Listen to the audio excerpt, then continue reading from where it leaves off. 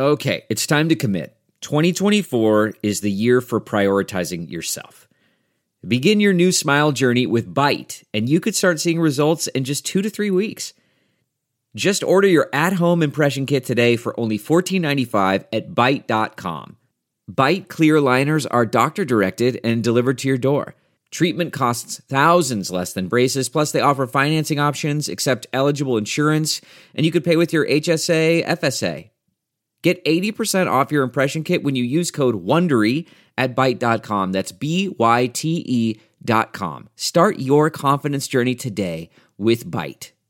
This is Fox 2 News and News 11. The Power of 2 at 6 a.m. St. Louis County Police shoot a man in Afton last night. What led up to that violent shooting? I do know that with us, we have a staffing part of our plant that does make parts for other plants. So I think our president does know what kind of effect it will have. GM lays off 2,000 employees at a plant in Fairfax, Kansas. Why the automaker says the ongoing strike at the Wentzville plant is to blame. Looters and squatters returning to downtown St. Louis, the old Railway Exchange building, once home to Famous Bar, after the owners stopped paying for security. Now, city officials are looking to reclaim that historic terracotta building. We welcome you back. It is Thursday, September 21st. You are watching The Power of 2 at 6 a.m. I'm John Pertzborn. I'm Blair Leday. We get straight to breaking news right now. All right, let's start with this. We're hearing reports of an escaped prisoner in South St. Louis County. Now, that call came out to police a little after 5 this morning, but the prisoner might have left the hospital more than an hour before that. We have calls out now to St. Louis County Police and a crew on the way to the scene. We'll keep you updated as this whole thing unfolds. All right, we're taking a live look now at our Together Credit Union roof cam. Jimmy Travers joining us, and there's some rain in the forecast. No, Jamie, we'll check back with you. You need a new battery.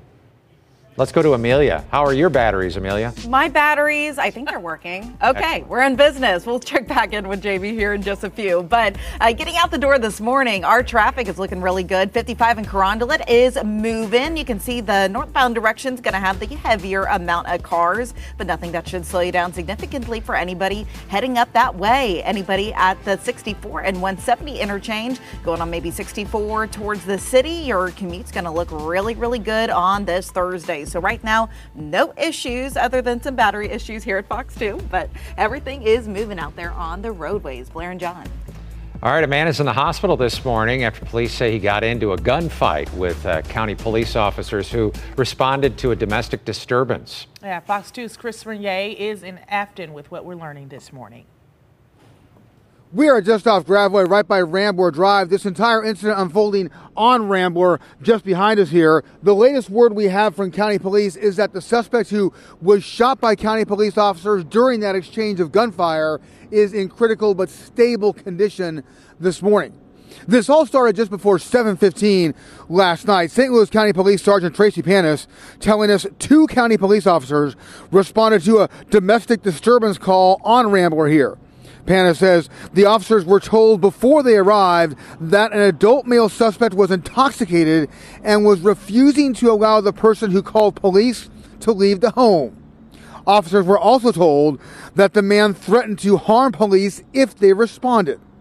Panis says when the 2 officers got here, they saw the suspect sitting on the front porch of the home with a handgun in each of his hands. Panis tells us the officers told the suspect numerous times to drop the guns, and they also tried to talk with the man to de-escalate the situation, but Panis says the man refused to comply and raised one of the guns toward one of the officers. That's when both officers and the suspect opened fire. The officers were not hurt, but the suspect was hit and was taken to the hospital with what Panis calls life-threatening injuries. Here are some of what Panis told us about responding to calls like this one. It's very challenging. We always assume when we roll up on any scene that everyone's armed. We just make that assumption. But knowing it when we go in and knowing that someone has made those threats to harm us as soon as we get here, it definitely escalates the situation. So we are more aware of our surroundings. We're more aware of the people that we're working with, and we're trying to de-escalate that situation. Nobody else, including the original caller, was hurt. The officers involved are 29 and 38 years old. We're told the 29-year-old has 1.5 years of law enforcement experience, while the 38-year-old has 3.5 years of experience. Reporting in Afton, I'm Chris Fernier. Missouri State Senator Steve Roberts of St. Louis wants a state audit of the downtown city jail. Inmates beat a prison guard there and held him hostage last month. 2 inmates also died in the jail last month. A member of the Civilian Jail Oversight Board was even arrested for trespassing at the jail, just trying to get information. Aldermen say they're being stonewalled by the mayor's office asking for jail records. And Senator Roberts also blames the mayor for not providing basic information about what's going on at the jail. All right, 6:04 right now. General Motors says the Wentzville strike is impacting other assembly plants across the region. 2,000 employees at a plant in Fairfax, Kansas got laid off. The Power of Two's Mallory Thomas has the latest from the picket lines as the strike goes into its 7th day. The ripple of the auto workers' strike is crossing state lines. I do know that with us, we have a staffing part of our plant that does make parts for other plants. So I think our president does know what kind of effect it will have. So the plan that he's implemented, I fully agree with it. Victor Dollison works in GM's body assembly in Wentzville.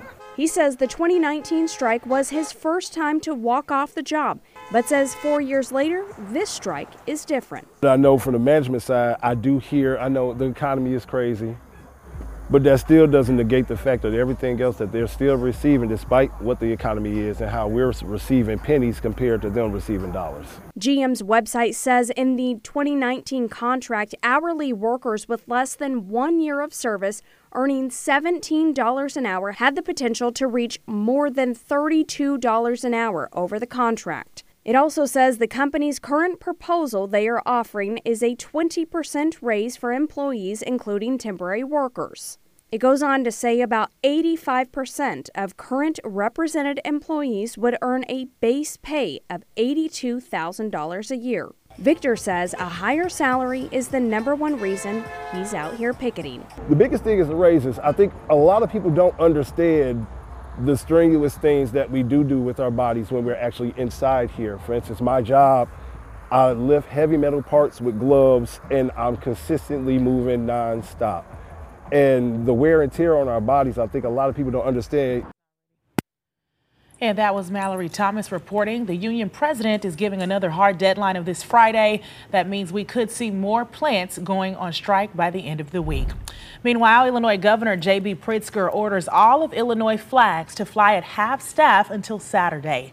This is to honor fallen Marine Captain Eleanor LeBeau Cook of Belleville. She died piloting a Marine Osprey that crashed in Australia last month. Her remains returned to Scott Air Force Base, while personnel from Scott lined the motorcade route as a tribute. Visitation for Captain Cook is from 3 to 7 tomorrow at Renner and Sons Funeral Home in Belleville. The funeral is at 10:30 Saturday morning at the Cathedral of St. Peter. The group Flagman's Mission Continues is asking for volunteers to help put 1,000 flags out today along the funeral procession route to take those flags down on Saturday. McNair Park in St. Charles was shut down temporarily as police looked into a call about a suspicious item. This all happened yesterday. The St. Charles Bomb Squad unit went out to the call to look into a canister found on a picnic table in the park. Officers say the suspicious canister they found was actually from a gender reveal party, but they say they have to take every call seriously. Well, Berkeley police say they found half a brick of cocaine, a stolen gun, and ammunition, all during a drug bust. That happened on Sunday at a gas station right off of I-170. The drug bust comes after several agents with Homeland Security investigations conducted this investigation on 270 the day before. The Fox Files spotted a K-9 and special agents on the side of the road for nearly 2 hours. They were searching the contents of an SUV and the luggage in the trunk. Well, the ongoing battle between Ameren and St. Charles over contaminated water wells continues. City Well 4, which was recently reopened and being pumped as sewer water, has been ordered to shut down by the EPA. The well had previously been closed since 2005 due to vinyl chloride contamination. The National Cancer Institute has identified the gas as a cancer-causing agent. Ameren issued a statement in response, and they said the decision by the city to use this decades-old obsolete well for the first time in approximately 20 years in an attempt to undermine remediation activities was irresponsible. To date, 6 of the 7 wells in the city's well field are shut down. They've tested positive for contamination from the Ameren-Huster Road substation that is an EPA Superfund site. Well, looters are hitting the old Railway Exchange building in downtown St. Louis again, once home to the famous bar department store. And city crews were boarding up the same spot they had covered in January as well with boards. Those looters and squatters were ravaging the building back then. They're still doing it now. People who live in that area say they've returned since the building's owners in Florida stopped paying for on-site security. Still, city stakeholders are optimistic. They say they're meeting to map a new future. It is not atypical for a project of this complexity to take 2 years just in planning, like I said, conceptualization, planning, financing. And I would expect that it may take that long for us to get to the point where we are putting a shovel in the ground, so to speak. But I think all along the way, we're picking up momentum. Alderwoman Kara Spencer, she represents that area. She's calling for an emergency, some kind of emergency action from the city of St. Louis to secure that historic terracotta building for good.